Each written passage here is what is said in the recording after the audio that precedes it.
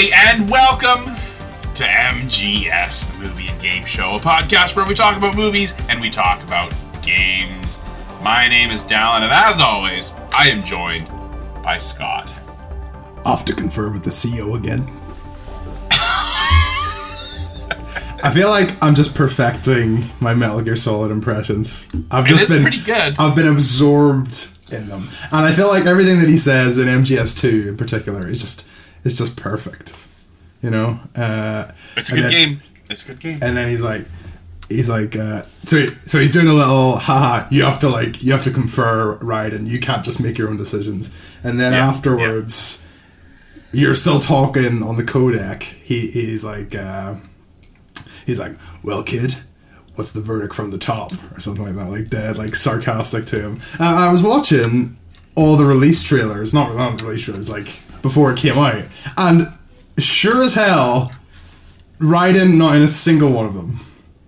Yeah. It's 55 minutes of trailers they had for that game before it came out. And not a single bit has Raiden. And I get why people were pissed, but like they're doing a Naughty Dog on people. Like that's where they got the idea from. Like, and there's a bit that like there's most of the trailers are from like the tanker bit at the start. So like it is all Snake, right? But then they have a bit where he's fighting Fortune, and they have Snake fighting her. Like they have the character. They swapped it. Yeah, he's doing it.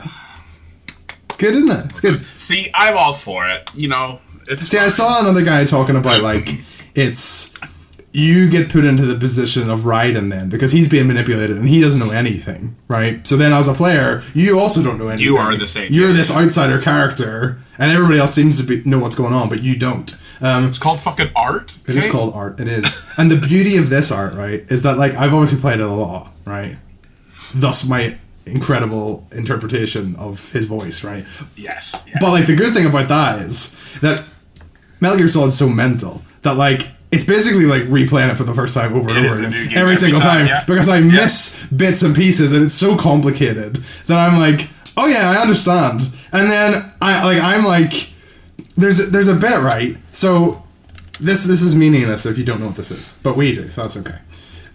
There's a bit where Ocelot is like, how did Snake and Otacon get here? Because they're not part of the simulation, right? They're outsiders on this. How did they get into here, right? Ocelot doesn't know. And I've never really been paying that much attention to that part, right? I'm like, oh, they probably just, they're doing research, they know, right? They're just, But the thing is, what's happening is that it's Liquid's arm who's controlling him. He sent them the message to get them there. So the other side of Ocelot's brain tipped them off. That's good. And it was because like he says like, oh, they're the only people that can help me like get out of this body or something like that. Because he wants the drama. Yeah. It's mad. I was like, okay, that makes a lot of sense. And I also didn't even really know why Sol is old. Why is he so old? And I thought that he was dyeing his hair. But it's apparently because he's aging faster already. Then, okay. He was made more to be like the older big boss rather than Liquid and Solid, who were the younger versions of him, right? I see. It's mad. Right, so it's like, I know generally like where the bits in the plot are, but it's like every little detail, it's like experiencing it for the first time again, that's the beauty of it. Because I'm not sick of it then. It's just like finding a new little thing every single time. Fucking 700-page script for that game. That's nuts. Because when you think of a film, it's like 90 to 120 pages per minute. And then you have 700 minutes worth of dialogue recorded for this. Yeah. What other games? Fucking GTA 3. Main character, what does he say? Nothing. Doesn't say anything. Not a single word. 25 pages of script. Forgettable. Speaking of forgettable. Oh, come on now. Wendell and Wild is a 2022 American adult stop-motion animated horror comedy film directed by Henry Selick. Henri Selick.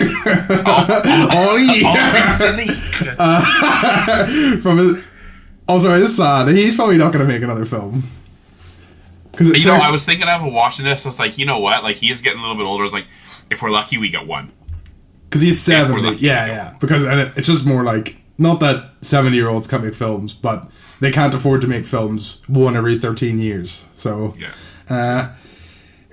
he's directed by Henri Selick from a screenplay written by Selick and Jordan Peele. Connecting Pele, R.I.P. Pele, connecting our Jordan Peele Henry Selick cinematic universe. Yes, finally, we're here. We're here. Who are also producers, based on Selick's and Clay McLeod Chapman's unpublished book of the same name. I wish my McLeod. I don't know how to say that. McLeod. They're making some up. He's making some up. It stars Keegan-Michael Key and Jordan Peele as the titular characters, with Angela Bassett, Lyric Ross, James Hong, and Ving Rhames in supporting roles. This was Selick's first feature film since Coraline in 2009. On November the 3rd, 2015, it was reported that Henry Selick was developing Wendell and Wild, a new stop-motion feature with Keegan-Michael Key and Jordan Peele, based on an original story by Selick. On March 14th, 2018, the film was picked up by Netflix. In a July 2019 interview, Key described the voice process, where Jordan and I came in and did a session against static at recording booths, sitting looking across at Jordan, and it's lots of ideas flowing, cutting each other off to keep that organic feeling. That usually ends up on the cutting room floor as you find the voices and you want a little refinement, some rhythm. We spent a good deal of time with an initial scene that Henry wrote, discovering the characters and the framework of the scene, and then he used that as an inspiration to keep writing. Pablo Lobato served as the lead designer on the stop-motion puppets. On June 4, 2020, Bruno Coulet was confirmed as the composer, returning from Coraline, of course. Baby. We liked him. Yes. On March 14th, 2022, the cast was revealed by Netflix on YouTube. As of June 15th, 2020, production was being done remotely during the COVID-19 pandemic. Lead writer and voice actor Peele stated that he had an absolute blast working with Henry Selick and the crew for Wendell and Wild.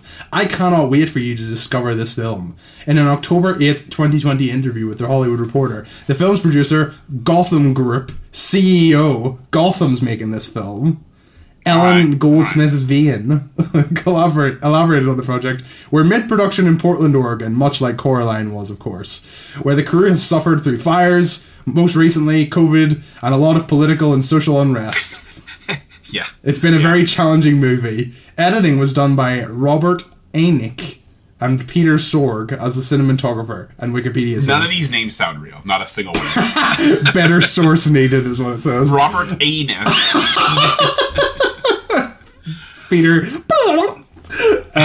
By February 2021, production was ongoing in Portland. After Coraline, Selick felt stop-motion animation had become so smooth that it had become indistinguishable from computer animation, defeating some of the purpose of stop-motion. He decided to allow flaws, such as keeping the same lines on replacement faces visible and shooting fewer frames per second in some scenes. Except for a stop-motion software called Dragon Frame, he used more or less the same types of tools and techniques he used in Coraline more than a decade earlier. Part of the film was done as cutout animation to make the puppets look more two-dimensional.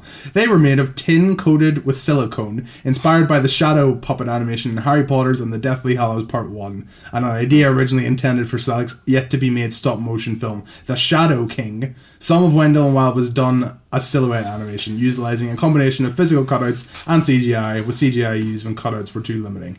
On review aggregator website Rotten Tomatoes, 81% of 118 critics are positive, with an average rating of 6.9 out of 10. The website's consensus reads, boasting visual marvels to match its ambitious and inclusive story, Wendell and Wild is a spooky treat for budding horror fans. Metacritic, which uses a weighted average, assigned the film 69 out of 100 based on 31 critics, indicating generally favourable reviews. Chase Hutchinson of Collider gave a positive review, saying, when it all comes together, Wendell and Wild ends up feeling liberating both artistically and thematically, with top work from all involved. Megan Navarro of Bloody Disgusting gave a lukewarm review, however, writing, it's an entertaining, if a bit overstuffed, romp through hell and back with memorable characters and amusingly macabre hijinks. Esther Zuckerman, writing for Vanity Fair, said the film is slightly too convoluted, with some world building shortchanged, but it twists and turns into a place of genuine emotion, and a rousing call to take down the ghouls of the real world, rather than the demons of the underworld. The playlist Jason Bailey praised the characters in stop-motion animation, assigning the film a grade of B, but ultimately concluding, if it were a mite tidier, it runs a rather flabby 105 minutes, or more rapidly paced, they might have really had something here. The highs are high, but Selleck struggles to keep its narrative momentum going. And I'm with him. Yes, I 100% agree with all this. I think Metacritic 69, 70, right there, I think is bang on. It's so close, Scott. It's so close, right? Mm-hmm. It just meanders a little bit, doesn't it? There's one too many things. What's great about Coraline is it's so simple, right? You have two characters whose wants and desires and goals are seemingly aligned at first, but then could not be more opposite. And that's that's the whole movie, right? But here we have Wendell and Wild, whose motivations are strange, right? And we don't actually know if we like them or not for the duration of the film, right? We don't really know what Kat wants. I mean, she wants to see her parents again, but like, don't we all? Right, like, well, maybe half of them. Obviously, yeah, but and then like we got Raoul, who's great. Love Raoul here, but he's no Wyborn. He's no Wyborn. He's not. What's he doing? Like, what's the art thing? It doesn't really work. And then you've got the Trump stuff, family, which is again funny, but like I think that this movie could have. If I'm going to cut something, it's probably going to be that, and we're just going to write around it, or have only that. Right, and then you got the Ving Rhames stuff. What's going on with that? What's going on with him? It's just. Yeah, there's just too much, and we get caught up, and it's just I completely agree. It feels like it's like you're 40 minutes in, and you don't even know what the plot is. What's the plot? Yeah, describe the plot to me. Give me one sentence. What's the plot? This film is about. It's too long. Like that's why we're going to spend this whole semicolons to describe the plot. Yeah, exactly. and I think this is it, right? Like, primary writer on this is Peele adapting a story from Selleck, and it's just when you come from Coraline, written by Neil Gaiman, amazing author, and then you get to this. We haven't really seen Selleck's writing before this. We've seen Peele's writing before this, and it has been not good more often than it has been good, right? And so it's so just. So what does it say? He's a bad influence. Is that what it's saying? Is that the final come down, right? Our 2 cents at the end of this. Yeah. Bad influence. Yeah, it's just coming away from such a strong story, and it's tight. Coraline is just, there's no fat. No fat Coke on Coraline. But here, right, it's just too much. There's too much. Yeah, and I really, really want to like it. Like, I really did, because I was looking forward to it, and it's stop motion, it's got creepy stuff in it, it's got loads of little freaks. So many freaks. Little freak parade. I like the purple going on, it's all good, right? But, like, weirdly, and, like, this is going to sound a bit insulting, but weirdly, Dallin, aren't you glad that we watched Monkey Bone? Because it really feels like it sometimes. Like, it's just tonally and visually all over the place. Yeah, it is. And I don't think a lot of it looks great or impactful either. Especially this, like, wherever we are, in hell or whatever. Like, this is just downtown again. Yeah. So literally, some of this looks great though. Like there's some wonderful stuff. And I did read there's a lot more CG in this movie than in previous ones. I didn't it didn't bother me. I didn't like, That's fine. No, I have no issue with it because it's backward. The studio that did it said basically anything that was 20 feet or beyond from the point of the camera is digital in this movie. Okay, so skies, mountains, background details, not a big deal, right? But yeah, they're we talked about so many things in Coraline, just visually stunning. We talked about the clothes. We talked about the thread count in the sweaters that took 9 months to make, or whatever it was, 3 years to make her star sweater, right? There's nothing like that. I like a lot of the artistic choices. I like keeping the seams and the faces. I think that's cute. I think that's fun. But then also at the same time, I think it makes it feel a little bit cheap at times as well. I don't know. Yeah, I just the details were there, especially I noticed with the headmaster. Yeah, he looked like Team America, and I didn't like that at all.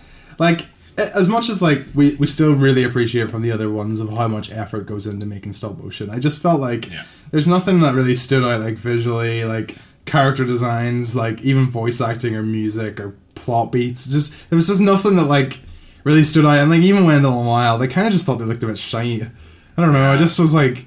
And like, I don't know if there's something. See, this is your Americanization of the world, and I don't know who Keegan-Michael Key and Jordan Peele are, right? Yeah. I've no, like, I before Get Out, I couldn't tell you what's going on with them two, right? Sure. Yeah. So, like, I just don't even like them. I'm just like, I mean, like, what's the equivalent? What's like an English comedy duo, like Laurie and Fry? Yeah, like something but they're like that. Worldwide, like they are, but like not them together, as a pair. Them as a pair when they were young, not so much, right? Yeah. It's just kind of what this is. Yeah. And like, I just like, there's not even a like, oh, I like those two together. Yeah. This and that makes it better. Like, it doesn't really. And like, they looked shite at the start. Well, their character designs look really like undercooked. I know, and then like doesn't work. I didn't really get like, oh, now they look different now. They do look different, yeah. They like when they go from like hell or whatever to like the real. Did they put the cream on themselves? I don't think. But then so. I didn't think so either. And then like it doesn't make any sense because the cream wears off. So yeah. Well, why do they look different then? I don't know. Well, because like one, I would assume it's. Wendell is thin, and then Wild is big. Yeah, see, and I was going to bring that up. This movie kind of commits this cardinal sin of we actually don't know who's who of the pair. They don't like no, and I was just assuming that just because he's usually like Wendell's usually on the left and Wild's usually on the right or something. Yeah. I don't know, and like I don't know. I just feel like it's a boring archetype. You got one thin friend, you got one fat friend. It's just like fucking Peeing and Panic from Hercules. I mean, they are, they look just like him, right? Which is, I just don't even. Well, Jordan Peele's, he looks more like him than. Oh, for sure. Yeah, and especially in the real world. In the real world, yeah, he just looks like him. Yeah. So yes, it is Wendell. Is Keegan-Michael Key and Wild is Jordan Peele. I just didn't think they were that interesting, and I think that there's just lots of weird plot points in it where did that end up in a film? like the hair cream stuff just as a thing in general, like weird. Fucking over here splooging out things on top of stuff, and it's turning them into skeletons. I know. Just what a weird thing to have in a film. And all this licensed music as well, bullshit going on. Oh, see, I didn't mind it. Pilot, bloody, well, I don't even know what it's called. Hot chocolate, like sexy thing playing. Fuck okay, off. that one, sure, Fuck off. Yeah, I'm with you. Also, God, what the hell? It's not funny. It's not funny. But then you've got like the Living Color one, the Cult of Personality when no, big old fuck off, Mr. Big Balls. You don't like no, them? I didn't like it. I didn't like it. Come on. There's ones that aren't so bad. I don't even know what they're called, but there are other like the lesser known proper kind of punk like ones. Are yeah, exactly. Yeah. I didn't mind those ones because I felt like underground punk. That kind of fit who like Cat was, right? Yeah. But then like this Cult of Personality, like who the fuck is this guy? Who like who is he? I don't even care. He's literally just Ving Rhames. Yeah. I know, like fucking here's the evolution of Oogie Boogie or whatever. Yeah. Just at the end. Yeah. Great. And then like that plot was wrapped up in 2 seconds. I know. Didn't get it. Didn't get it at all. I know. Yeah. I so as much as like stop motion art is always going to be amazing. I don't know. I just felt like there was just too much bullshit going on. I just didn't really like. Yeah. Didn't like it. Yeah. No, I think you're exactly right. I wanted to. I really like more than anything. I really wanted to like it. I know. But shame. Just a little flat. Just too bad. Yeah. Just too bad. But let's get into it. Let's talk about the plot of Wendell and Wild, shall we? I know. Broad strokes, maybe. I know. Broad strokes. So something happens. They do this. Yeah. So we begin here. We zoom in here on Rustbank Brewery, which is a brewery owned by Kat's family, and this looks great. I love this. This looks like Disneyland, which, if it's dark and it has lights in the trees, it looks like Disneyland. That's it. Yeah. That's all you need. But no, it looks like, or it looks like, over in like California Adventure, like over in the corner. That's nice. It's nice. Over in the corner, yeah. Over the corner. There's only one corner. Yeah. Well, it's got like the warehouses and over by the airfield area. Yeah. You know what I'm talking about. Over in the corner. Over the corner. Grizzly Peak, baby. Grizzly Peak, right? So here we are, right? They're on the phone. Kat's parents are like, "No, we're not selling the brewery," and that's that. But they're having like a wee little fundraiser here or something, right? Anyway, it looks like a good time. It looks like they're all having fun. And then they head on out. They've got Kat. She's cute. She's little. She's in the back of the car here, and she's got a big old candy apple. Caramel apple. Caramel apple. Grandpappy Dupree's caramel apples. She's in the back seat with their big old candy apple, and she goes. It's stormy. They're driving on a bridge. She goes to take a bite, and it's full of worms. Ew. And the worms literally. Ooh. Why is that happening? I don't know. And I thought it was going to come back. I thought later, when you find out that the other teacher is also a Hell Maiden, I thought that she had like those were her demons, and she had summoned the worm demons. No. Here's me just trying to make the film better. See, right? I was just about to say, here we go. The classic Jordan Peele film. We're gonna make it better because it's about like the prison system. Is it just like, a random freak occurrence can ruin your whole life, and that's how bad things can get in America? Is that something? And then you got your classic Beetlejuice here, right?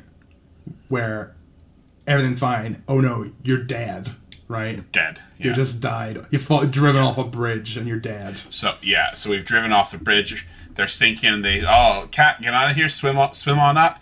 And they're like, we're talking about things that don't work. Why, like, we'll be right after you. Yeah, then be right after her, then. I know, why are they not getting out of the car? There's no reason. They're like, it's hopeless. I guess we'll just go down. Go down with the ship. We're gonna die.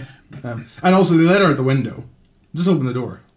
Yeah, she's right there. I'm looking at it right now. She's got room. Go. So the thing is, the door, like I've heard about that, it's like the force, you can't open the door properly, so the window goes down, and that's easier, isn't it? So... Yeah.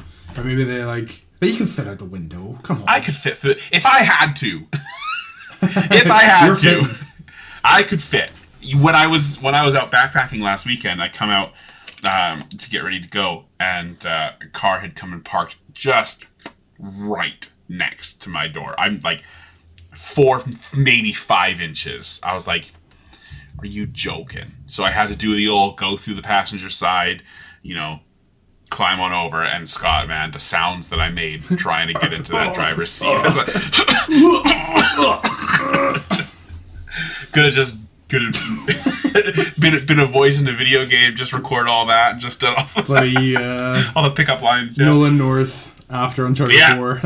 Yeah, that's exactly right. What was that noise? Exactly. So that's what happens to Kat here. She swims out the window and she goes up, and then we're in our opening credits here, and then her parents have died. And it is sad, but again, stone cold doesn't make a lot of sense. So we get a bit of a narration here from Kat. She talks about how she's kind of bounced around bit to bit. Now. Yeah, she's a bad girl, all right? She's bounced around different prison systems, child systems, whatever you want to talk about here, but then she goes, my demons have names, and it doesn't really work because she hasn't met them yet, and I guess she's telling the story. What's the deal with them being her demons? Do we know? I don't think that we do. No. And then it's not like this isn't your like Patronus or whatever. We don't like. We're not going into Harry Potter land. We can't start talking about things we. I know, but that makes more sense. That makes more sense than this does. Right? Like what about Wendell and Wild and their personalities ties them to her? What is it? I don't know. Yeah. No, I'm with you. Yeah.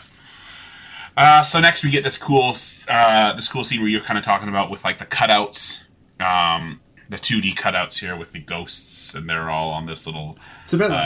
This is Halloween ghosts. It's a bit like that. Yeah, it is. Yeah, we got a whole little song as well, and these are in this little amusement park, but it's fucking just, downtown again. It is downtown. It's again, literally the same thing. I'm so glad that we watched that. Lazy Henri rehashing his old ideas. I know. It didn't work in the other one. No. Again, yeah, the roller coaster, the whole thing, right? But I do like this bit with the roller coaster, they just smash into each other. That's the shoes, the hat, the top. Just bad. Yeah, the whole thing, yeah. So, they're on an amusement park that's just on... What are we calling this guy? What's his name? Big Balls Belzer or something. Big Balls Belzer, that's right.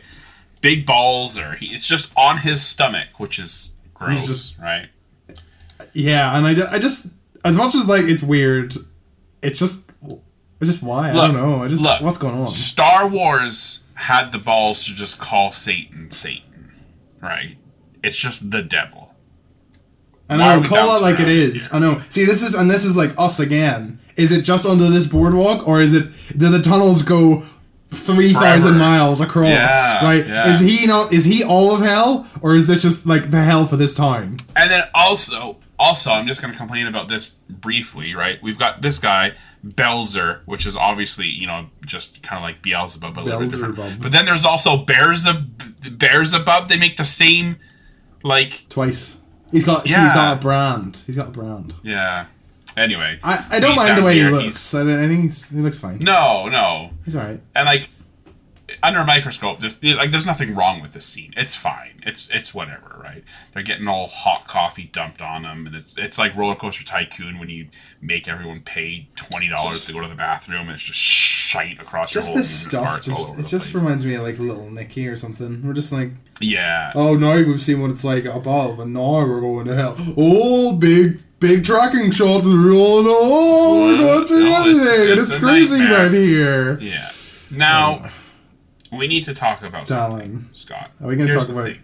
Yeah. We know how much work goes into making a film like this, right? We talked about this in Coraline, how much planning it takes and the execution and how remarkable 6 it years. is. And so you know, and this doesn't just apply to stop motion. This applies to most films just motion that aren't pure trash, right? When you make a movie, you make deliberate decisions, right? There are happy accidents that happen. Sure, right? But in general, you make conscious decisions for specific reasons. Whether that's to further the style or the narrative or the themes, whatever the case is, right? So I'm dying to know, Henry Selick, Henry, my boy, Henry, right? Why have you made the decision in this film and never in any of your other films? Why is this the one where you have decided to go with the 3 frames per second slow motion? Why are we doing this? Okay, there's a reason, but I don't know what it is.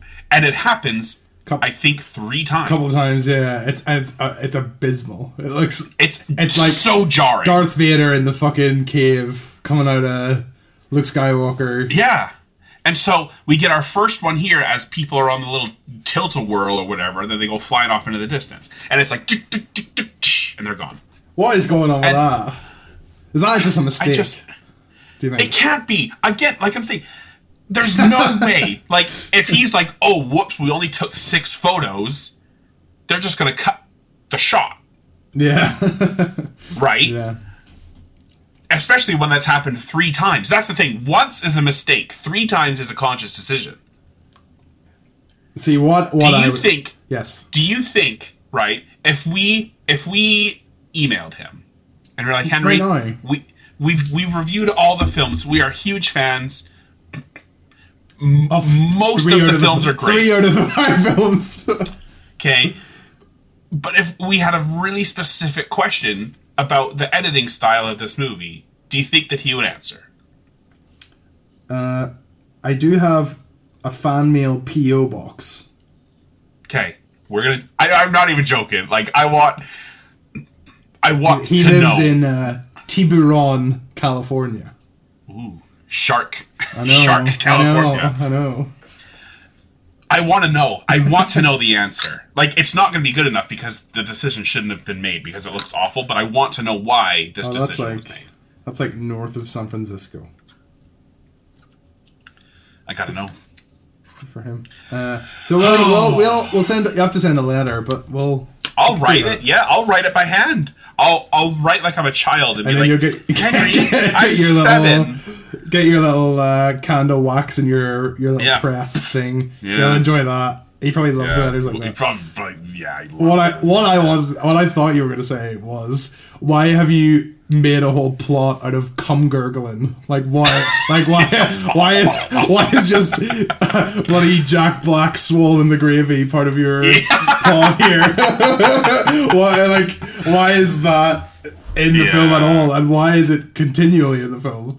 Why wasn't it just here? I know. Do you know that looks like jizz? Like, it does. Remember in Demon Souls? Make it look like toothpaste, Henry. Make it red and white. Remember the Demon Souls? It was like magic slime or something, but it was just like big dollop like jizz. Yeah.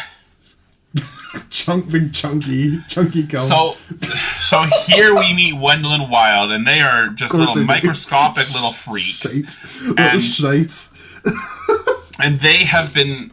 What was tall, one was small. One what was tall, one what was not. And they're working on Buffalo Bezel's scalp because he's balding and he doesn't want to go bald, and so their job is to make sure he doesn't go bald. He's a baldy. By jerking little cream. What is this? Working little cream onto the pores of his head, right? Little farts coming out, shitting it out. Right. Yeah. With their fucking worm dog. Whatever the fuck this is. Dog freak. Yeah. That's a James and the Giant Peach thing. Is it just the kind of, like, again, trying to make it film better? Is it just like, here's the mundanity of what you have to do in prison? This is just like, maybe you're just putting hairs in a giant's, it's a metaphor for what it is. I don't know. Because I like the aesthetic of them wearing the little, like, we're the little 1930s prisoners. We're out by the side of the road. Hitting rocks. Hitting rocks outside. I was thinking of Robin Hood at the end when they're and the king and the snake they're sitting there. He's got his own little snake outfit doing especially nothing for him. Yeah. I know, it's good. It's good they did that. Yeah. So here we are, and they're doing this because they have been found guilty of treason, and the reason they have been found guilty of treason is because they wanted to make a better theme park than the old one that was on what I can't remember. Belzer. Bubsy Gubsy's tummy there. We didn't say that it was a good plot. We just said it was. No, it was a plot. It was just there, yeah. And so Wild here is with hair cream, right? And he's like, why you eating the cream? He's because it tickles my tummy, and then Wendell has some, and it tickles his tummy as well. And they have a little argument down here. I don't know, man. It's fine. Then they're tripping. They're tripping balls, and then they see. Do they see Cat here? I think they do. There's someone in our visions who'll help. They do. Us. They look up and they see Cat, and then we see Cat, and she's continuing to narrate. And now she's out of prison, but she's going to this all-girls Catholic school, fucking Last Chance University or whatever they're going to call it, right? Here we go. She's in her punk phase. It's a weird place because it doesn't seem too bad, does it? It actually, like... No, it's alright, yeah. You see it and it's supposed to be like, oh no, she's going to prison again. And she actually has like a lot of people that like her. And right, and most of the girls are there they're not. It's like a reform school or something like that. It's just school. They're just it's just normal, and there's fucking 4 of them. Yeah. And that's it. But the school, which is called RBC, which is funny because that's the Royal Bank of Canada. That's all I kept thinking about when they kept saying it. Is back in their hometown of fucking whatever it was. Rusty Balls. Listerine Falls. And so they go back across the bridge where her parents drove off 10 years prior. Guess what? Hasn't been fixed. And Lazy. then we get our second 3 frames per second stutter shot here as we go across the bridge. Don't you get it? It's traumatic. Well, it would be if this was the only time, but then why is it used in the other spot? It's art, Dallin. It's art. And Henri Selick is an artist. Don't you understand? I don't doubt it. I don't doubt it, but I don't get it. Don't you understand? The thing is, you fail to understand that he is an artist. And the lady driving the prison bus here, she's great. Love her.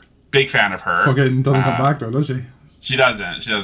But we're going to talk about representation in this film, which if this film does one thing really well, it's representation. We've got just loads of stuff, right? Obviously, our core cast of characters, black actors, black characters. We've got our First Nations character here driving the bus. And then later on, we're going to get a core member of the cast, which is a trans character played by a trans actor. And which one? Which character? Yeah. Or Raul. Okay. I thought that, yeah. But I didn't like to assume. So. Oh, sure. Well, it's not assumed. They very specifically, they couldn't be more clear about it. When his mom's like, don't you know I have a son at home to take care of? And she's, no, a son, remember? I wasn't listening. She says, I wasn't listening. You wasn't listening. And then when they're looking at a picture of the 3 girls at the school, and then Raul's there as well, but before his transition. And right, I must have this. I think what I did was I missed it. And then I just thought it was like like a woman sometimes can play like a young boy in a thing. So I assumed it was just that. I missed that line. Yeah. No. It's very it is not hinted. It is very clear, and I love that. Like I'm actually struggling to think of another it's not. Yeah, sure. It's a major film. I think it's a major film. Two major creators, and it's pretty rare to have a character, the whole Disney thing where it's in the background or they hint at it or 2 seconds of a lesbian kissing. Yeah, whatever. No, this character is very out, very trans, and we're going to talk about it several times. But also what I love is we off screen we assume that people are reacting poorly to it, but everybody within the universe is really accepting of Raul, and one of the friends messes up and calls him his dead name, and she goes, "Oh, sorry, I forgot, sorry, I'm trying," and it's like, "Oh, yeah, okay." I've completely missed all he's missed literally the actual best part of the whole movie. That does sound good. I wasn't listening. I wasn't paying attention. He's missed the whole thing. I was just thinking about something else. thinking about something better. What was that? What was that? He's like, sorry, I was thinking about something else. What is that? I can't think of what it is. Pretty good. I don't know. It's something with Michael Cera, or I don't know. Some asshole. I gotta look it up. I know what you mean. I felt like I was channeling that from somewhere. I didn't make that up. Anyway, so yeah, we get to the it's a Guardians of the Galaxy. That's yeah. Okay. That's why I didn't know that. Yeah, it was Drax. I was thinking about something else. So we get to the school here, First, importantly, we see fucking another plot point. The brewery's burnt down. Not the brewery. The brewery. The brewery's burnt down. The brewery's burnt down. The brewery has burnt down, and Kat didn't know about it. And the lady driving the bus was like, "Oh yeah, it was like a big deal." And like just every time you say driving the bus, all I can think of is Kramer. There's I can't remember. There's an episode of Seinfeld where he's doing a story, and I can't remember. Somebody comes on and like shoots the bus driver or something, right?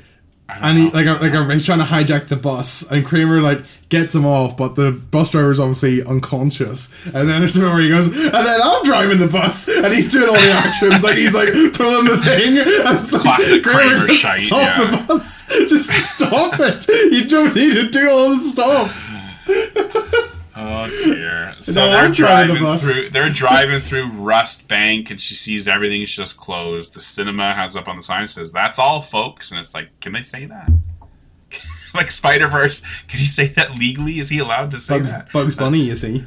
Are they allowed to say "That's all, folks"? And they drive over. They drive over a little ice puddle. This looks amazing.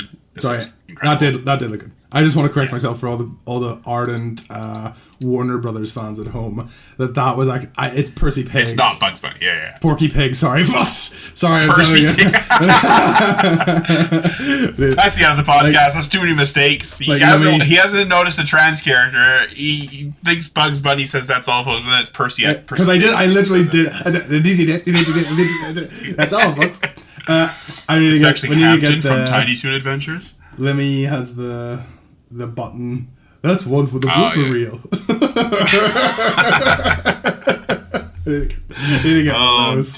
Oh dear, Scott. We're only 9 minutes into this film. So we drop her off. They drive past the old house, drop her off at the school. We do see Raoul kind of planning out his little art project here for a second, but we're not really sure about what it is or why he's doing it. So Kat pulls up. Rust Bank Catholic School.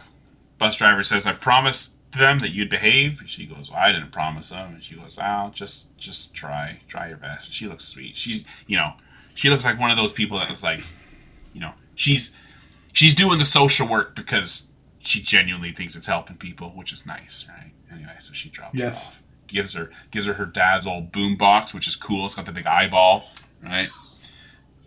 Which reminds me of like in Tony Hawk's Pro Skater in the original, the Burnside Skate Park in Portland. Got the big never saw eyeball in the bowl. It's good. No, you know all about that though. I was saying that in the third Frog Detective game, you can drive a scooter, and then at the end when you beat it all, there's a hidden game.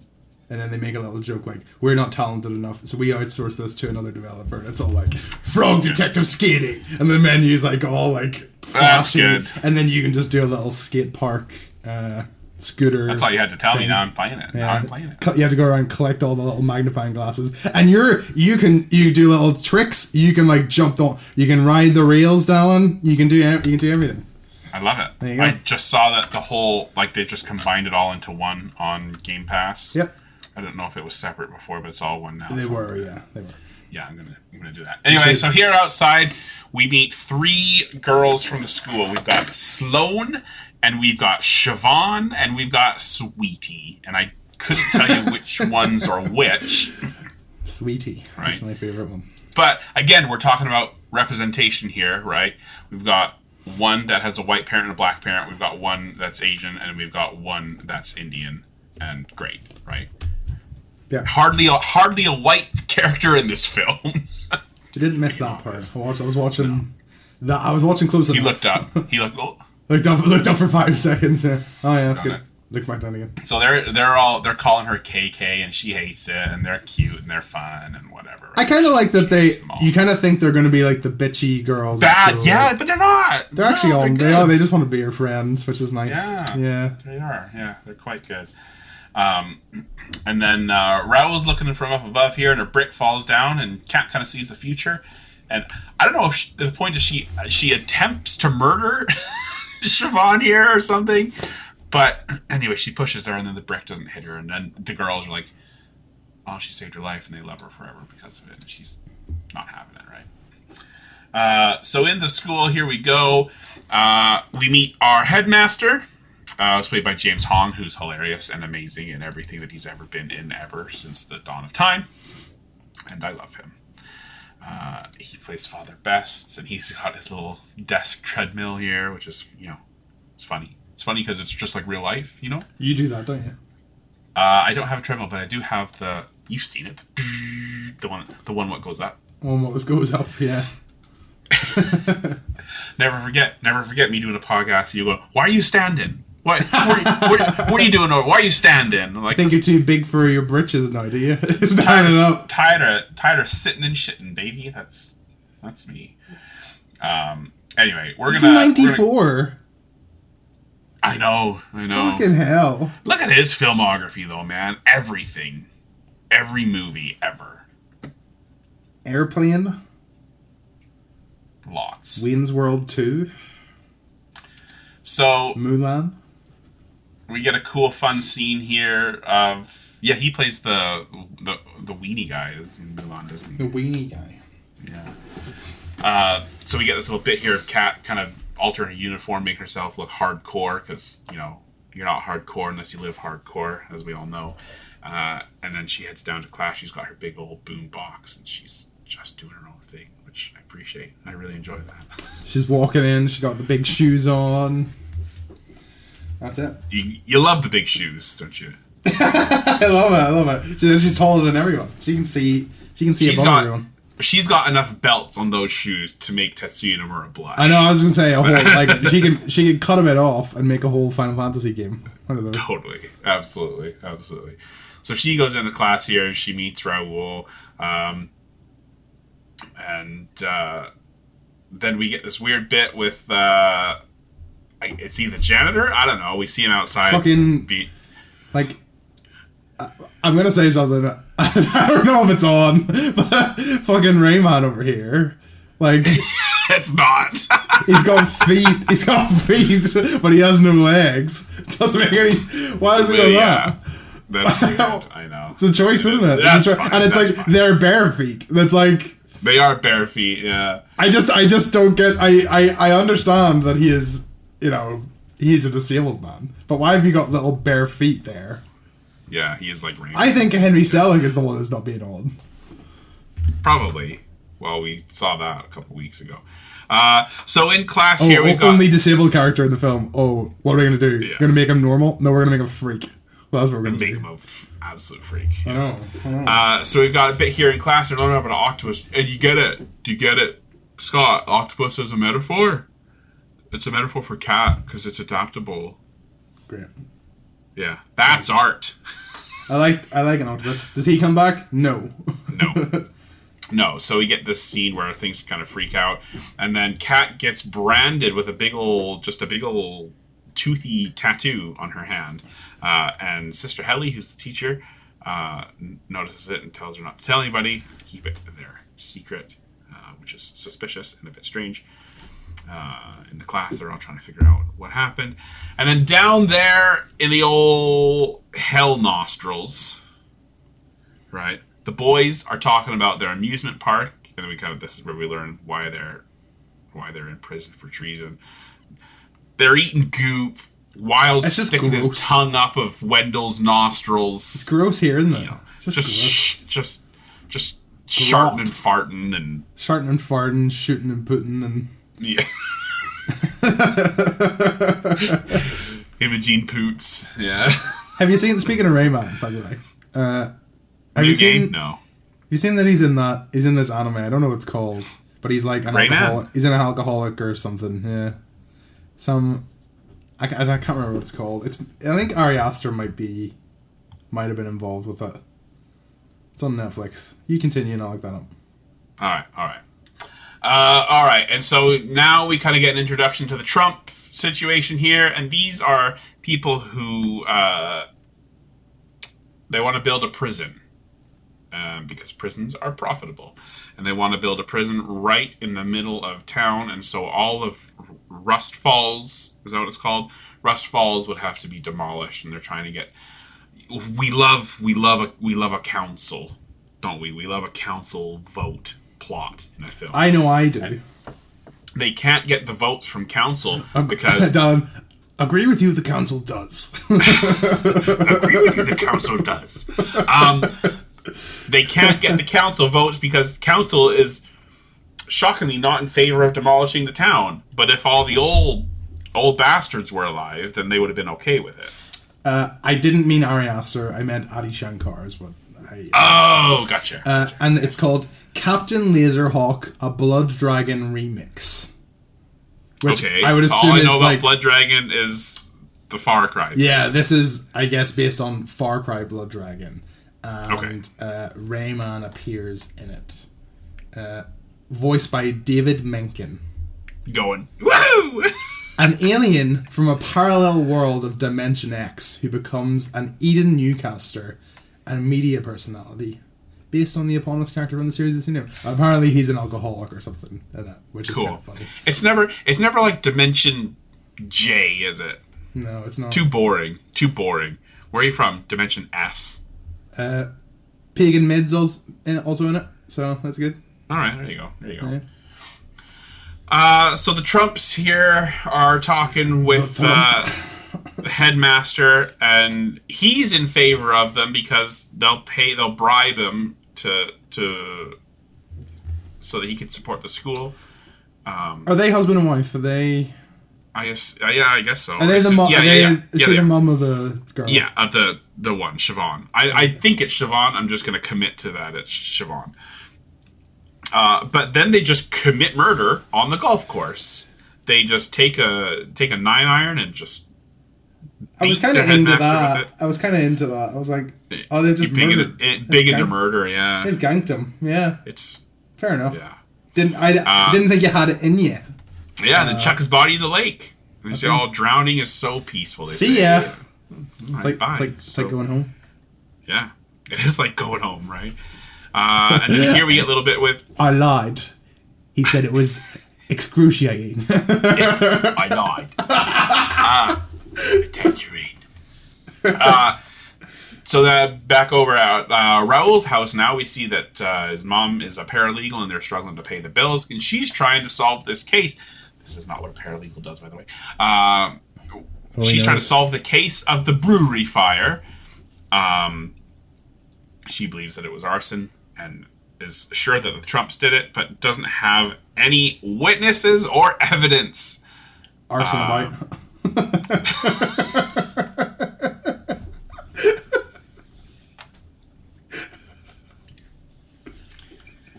I don't even know how to follow that. Just finish the plot. Oh, done.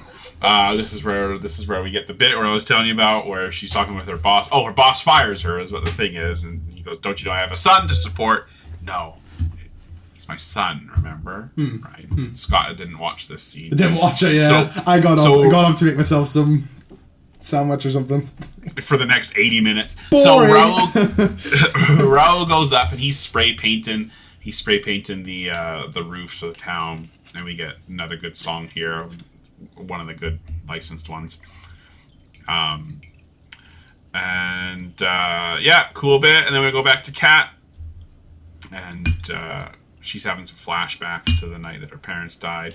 And then she falls into a little vision where she speaks with Wendell and Wild, and they say that she is their Hell Maiden, because she's been branded now, right? And that they need her to summon them up to the real world. And she goes, "What's in it for me?" And they say, "Well, bring your parents back." But they're very aware that they can't bring the parents back, but they just lie and say they're going to do it anyway. Again, it's your classic Beetlejuice. They're the undead. She's after something. Classics. Yeah. Classics, right? That's it.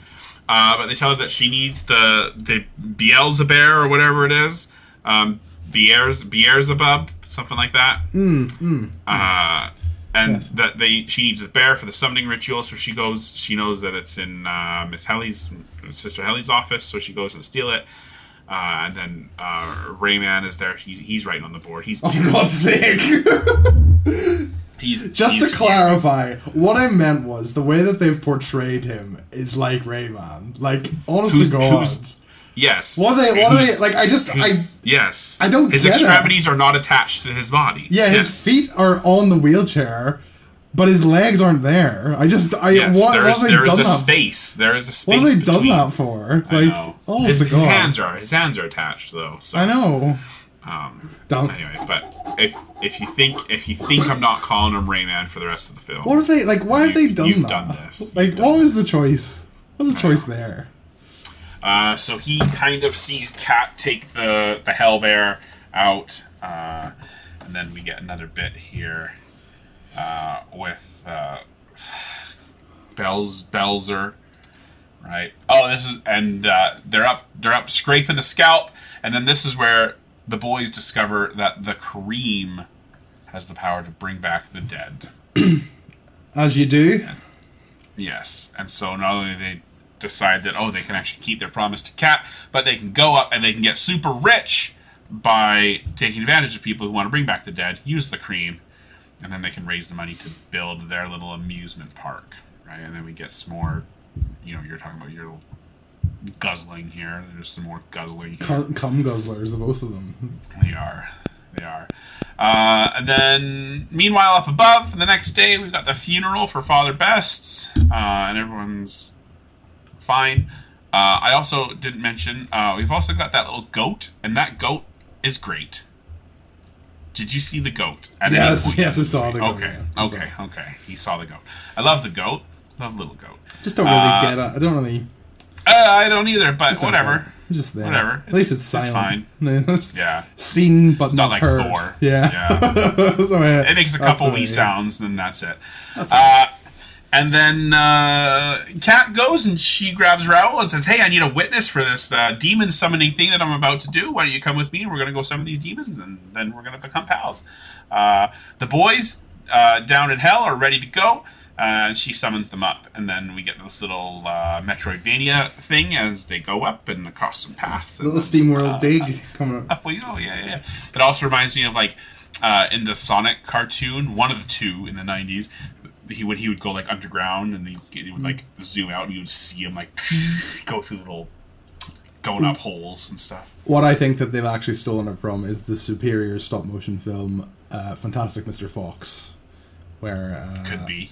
There's a little bit where where they're little animals, right? You haven't seen this probably. I haven't. Who's made? Oh, that's what's his face. Yeah. Yeah, so it's perfect, right? What's his balls? Yeah. George Clooney, got him. Jason Schwartzman, got him. And yeah. That applies to most. So they're like most Wes Anderson films. There's always just a little bit where they're like, "Run!" and then it's like.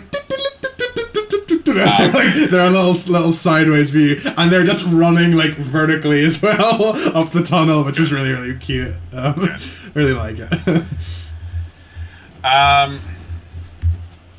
So they go Cat summons the demons, but they kind of end up in a different spot, and she doesn't see them. And so the demons are up in the world, and like you said, they kind of look a little bit different here. And they use the cream. I just don't get it. Is it a Little Nicky reference that Jordan Peele's one looks like he got hit in the face with a shovel? Is that because that actually is a plot point in that film? It is. I don't know. Because his face is very flat. It is only in downtown though. Only in downtown. When they come out, he just looks like Jordan Peele.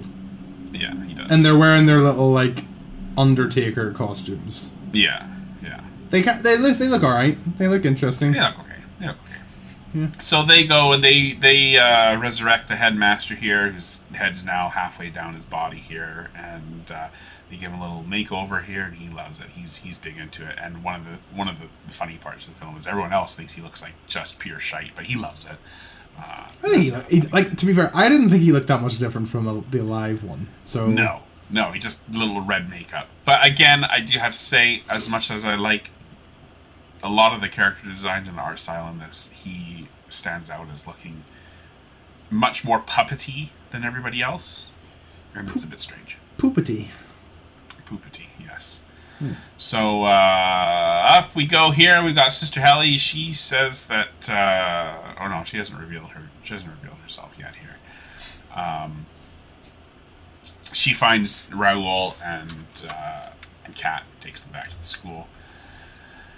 What happens next? Oh, it's the next day at school, and the headmaster's there, and everyone's like, "Oh, he's alive. That's not a normal thing." And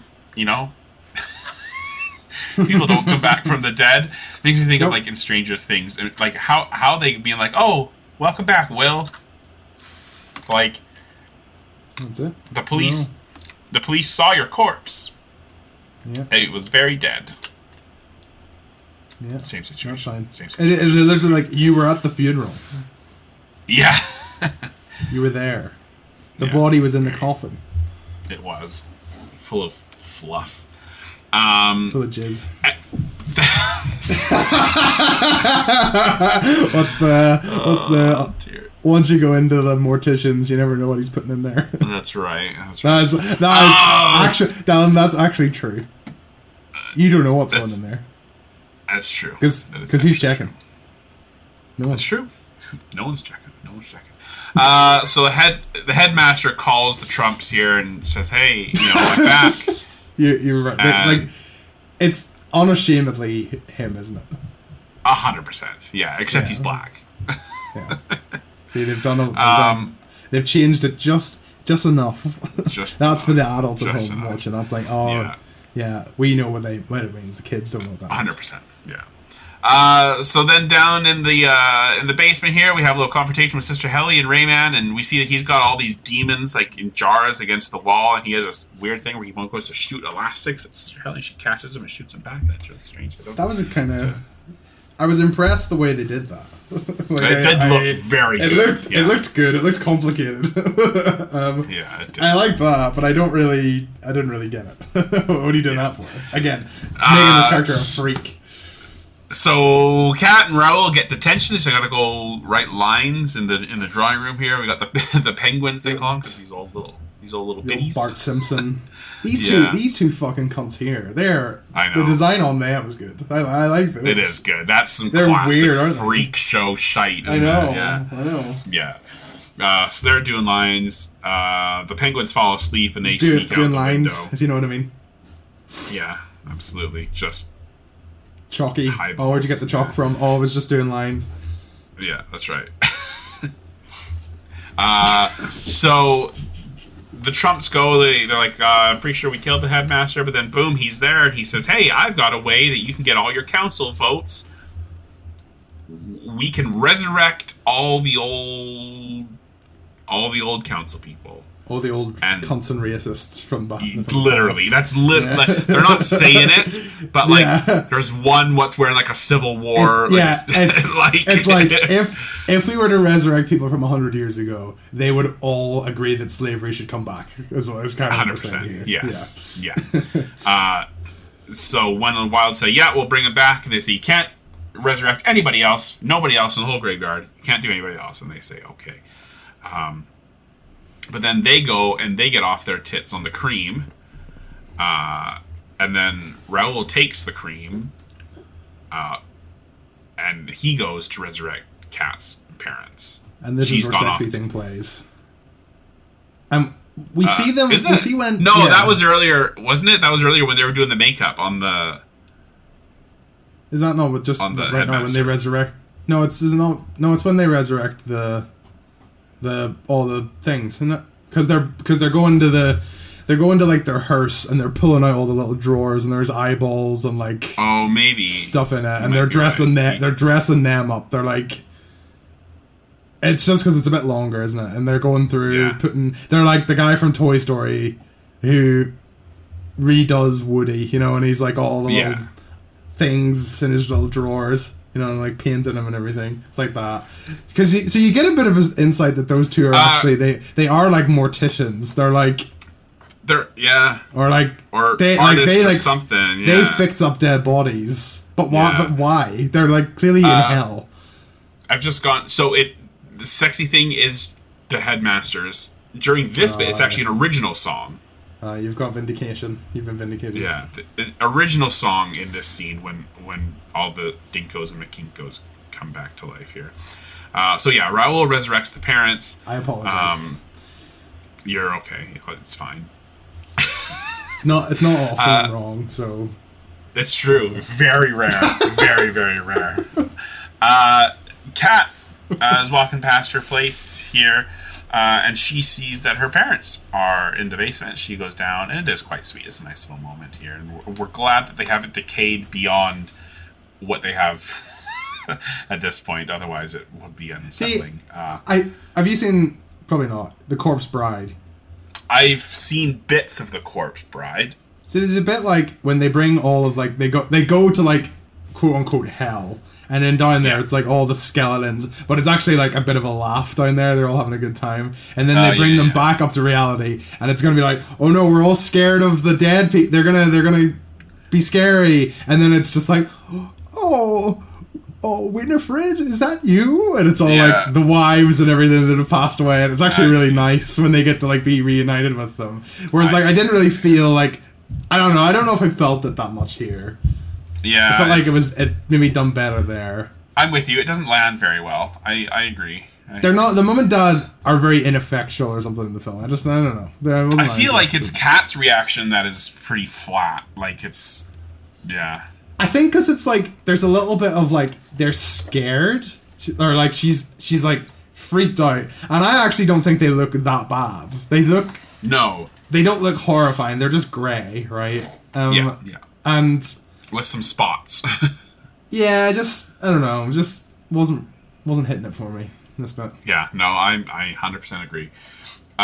So, Raoul's been locked up in a graveyard behind this little grate, and the horse is guarding them.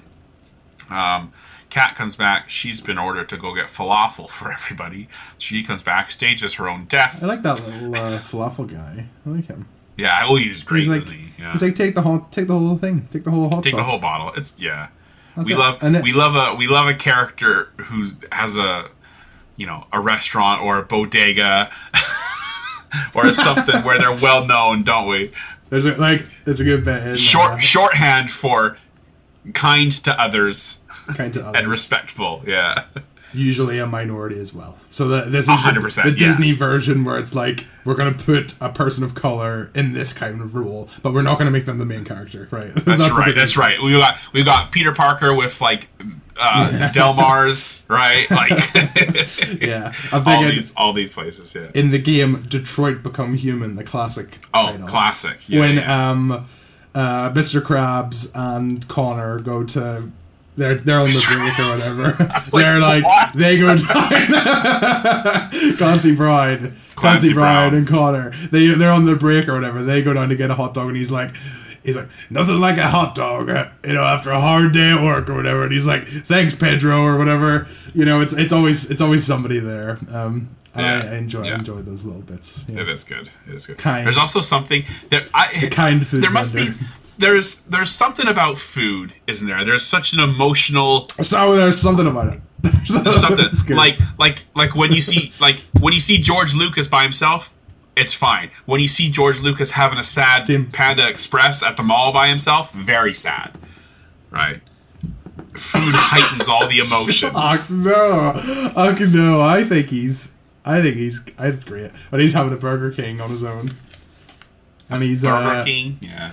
He's got the the special edition Spider-Man cup or whatever. Yeah. special white sauce on his burger in the shape of a web. Yeah, that's right. Or in a movie, if there's a fight over dinner and food gets spilt or whatever, it's sadder when food is a casualty of a. It's just. It's true. The second time in not too many weeks when I've mentioned the big guy on Lilo and Stitch who drops his ice cream. Yeah, that's sad, isn't it? And that happens all the time for him. It does. That's just that is his trait, his singular trait. Doesn't have much luck. Yeah. So now we're over here at Town Council, because that's what we want. We're over here at Town Council, and they are unanimous against the Trumps taking over. But then all these, Racist zombies, literal racist zombies come in, and Raul's mom looks at the thing and she goes, "Oh yeah, it says every living council member is allowed to vote," and you're like, you so quickly, you didn't go, does this apply to zombies? Does it apply to the undead? Dead. They're clearly skeletons. And then there is a very funny bit here where there's a doctor and he goes, "In my medical opinion, they are indeed alive." And the falafel guy goes, "You're a podiatrist." And he goes, "You're literally just a foot guy." And he goes, "Podiatrists are like trained medical professionals." It's pretty funny. No, I'm going to stop the doctor slander right here and now. That's what I'm going to stop it. As someone who will have to experience this for the rest of his life, you stop it. He's just a foot guy. He's just a foot guy. Just a foot guy. Just a foot guy. So yeah, they vote, and 6-5, town council approves that the entire town can just be smashed to make room for this new maximum security prison. Meanwhile, there's a conversation that we skipped where Kat is talking to Siobhan about, hey, prisons are actually like quite shite, and I've been in one of your parents' prisons, and if you think it's nice, you're dreaming, pal. You're dreaming. And Get to fuck. Exactly. So in this next scene, Siobhan goes to her parents and she kind of confronts them about it, and they're of course very dismissive. Good on her. Yeah, we like her. She's good. Shocking. Yeah. And yeah, so they're like, "Oh, we're gonna like have this big ceremony because the thing is like we want to see you. We want to see you there, Siobhan." And she goes, "Oh, I'll fucking be there. I'll be there. You can count on it." Something like that, right? Who's this, Rayman? Is that who you're talking about? No, Siobhan. Oh, Siobhan will be there. The daughter.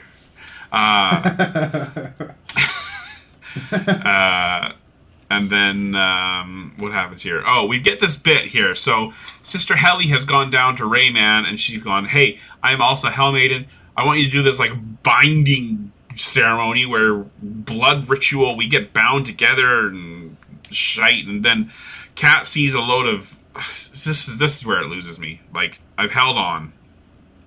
We see a load of visions, and this is supposed to be like our big triumphant, main character accepts her past and her role and all this stuff, and it falls so flat, man.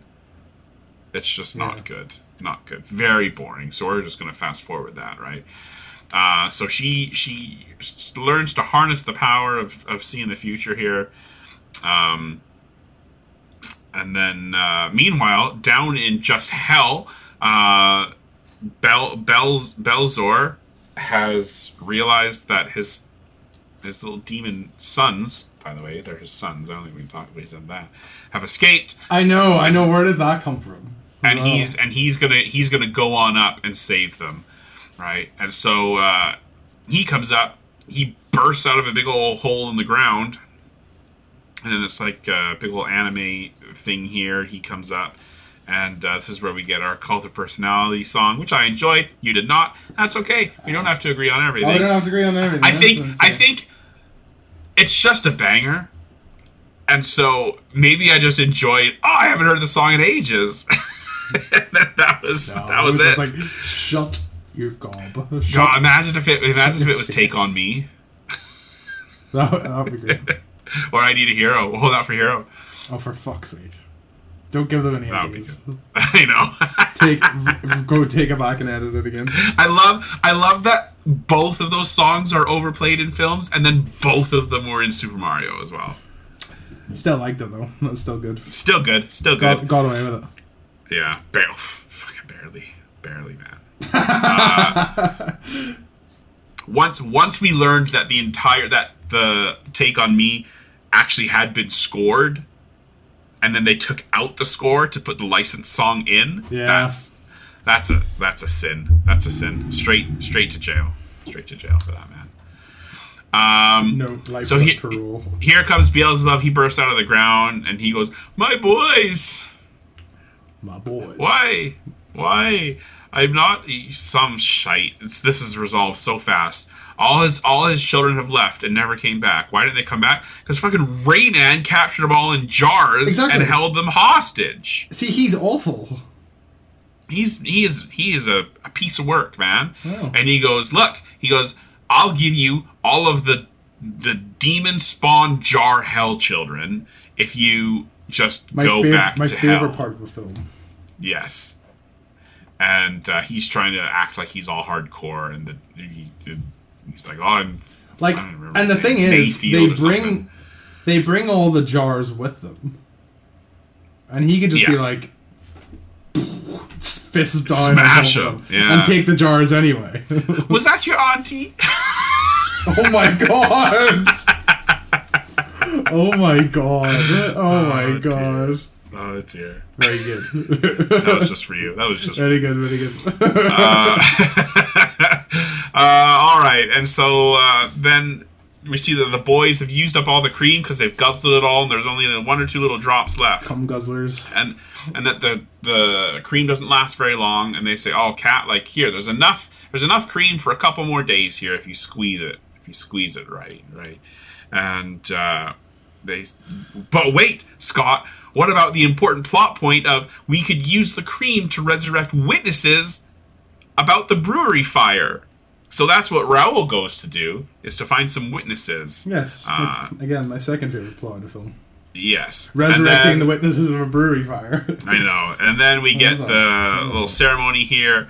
The Trumps are up there above, and they see Siobhan's over there. She's with the dissenters. When they have there's a full-on action sequence here, which is okay. That's all right. It is kind of funny to see just like all these little freaks who like can't. Rayman's chucking toilet paper. Just like there's a lot of characters that I don't really care about. People throwing like, brooms and like gunk here. and shite and piss and whatever, all this stuff, right? Yeah, all this stuff, right? So there's this big old fight. The Beelzebub gets dropped down into a chasm, and then eventually Cat has another vision that says, "Oh, they've done enough. The town's going to be saved because guess what? Wee wee, here they come. Here come the police, right? And they've come. They've got the witnesses. Wee woo. And they arrest. What does a siren? Is that what siren sounds like for you? Police siren. Nino. You get the Ninos. You get the wee-wah. I can't even think now. I don't know. I'm infected by films. I don't know. Okay. Oh, you're the same as us. That's shite. Yeah. I want. No, it's like not like it being in like France or something. Yeah.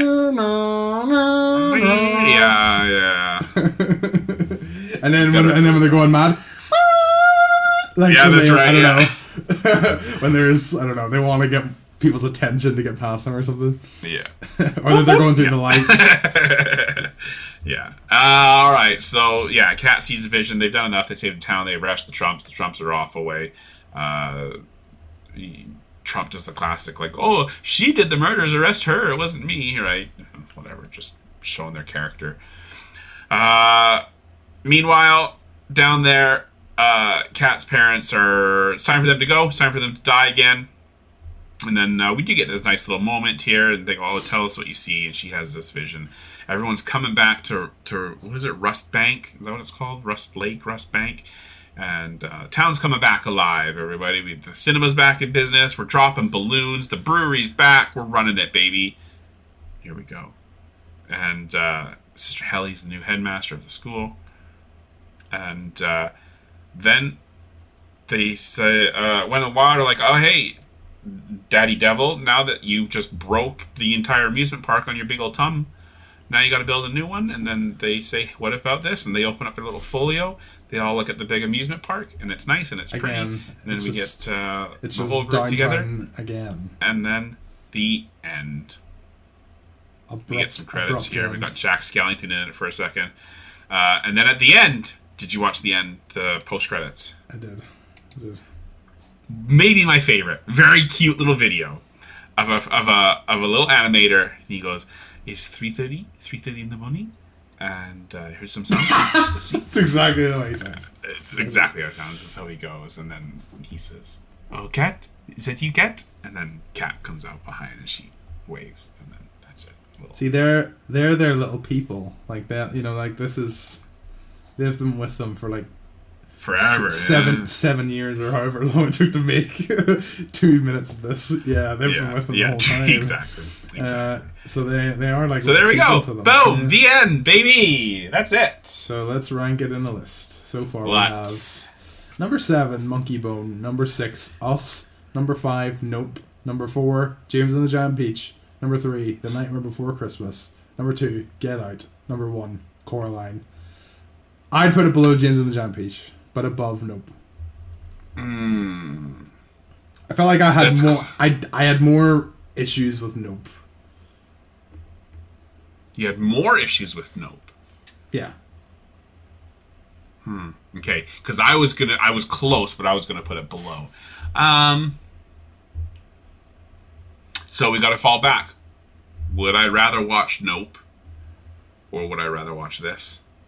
I'd rather watch this. I'm never gonna watch Nope again. Oh, I don't know. I would probably rather watch Nope. I don't know. I don't really want to watch either.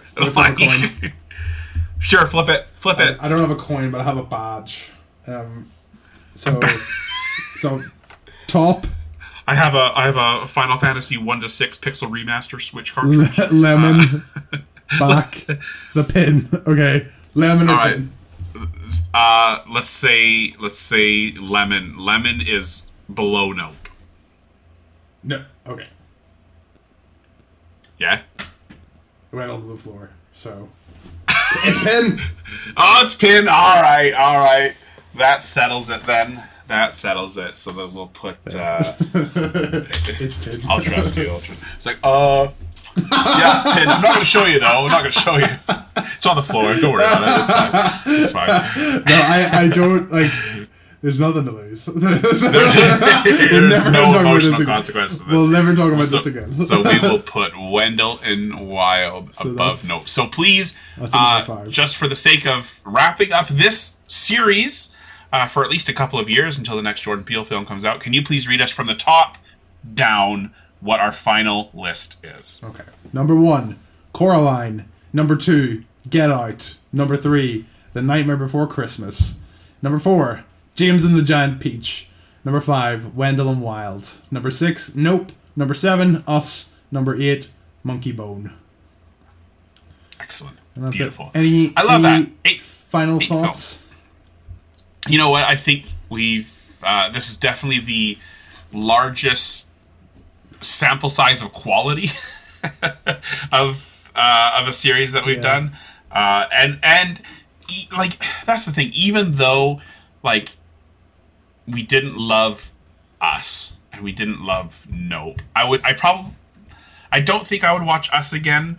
If I had to, I would watch Nope again. So really, there's only one or two that I just like. I'm gonna be honest. In my head, I thought that Nope was Us, and I was thinking about the horror movie at night.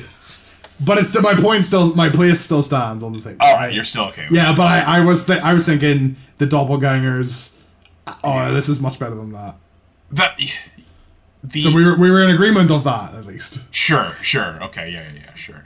I still think that the first act of Us was fantastic. Really, really good. Yeah, I like that. Yeah. No, I didn't mind that. Yeah. Nope, I won't watch again. Monkey Bone won't watch again. James and the Giant Peach, up. They're the good ones. Great. Yeah, absolutely. Yeah. Absolutely. Well, that's very good. Well, we've got some other series to continue. We've got a couple movies in the video game cinematic universe to catch up on. We've got Gran Turismo, of course, and Five Nights at Freddy's, which is responsible for revitalizing the career of... I can't even remember his name, so Matthew good Lillard. Job. Matthew Lillard, that's right. Oh, good job, Matthew. You pulled one out, did you? As well as some other things. We've got Castlevania Nocturne coming up, and some of the old video games with The Godfather, and that's going to take us pretty much clear through the end of the year. Do you want to know Matthew Lillard's first film? Yes, I do. It's called Ghoulies 3, Ghoulies Go to College. Good. And he's is he Ghoulie?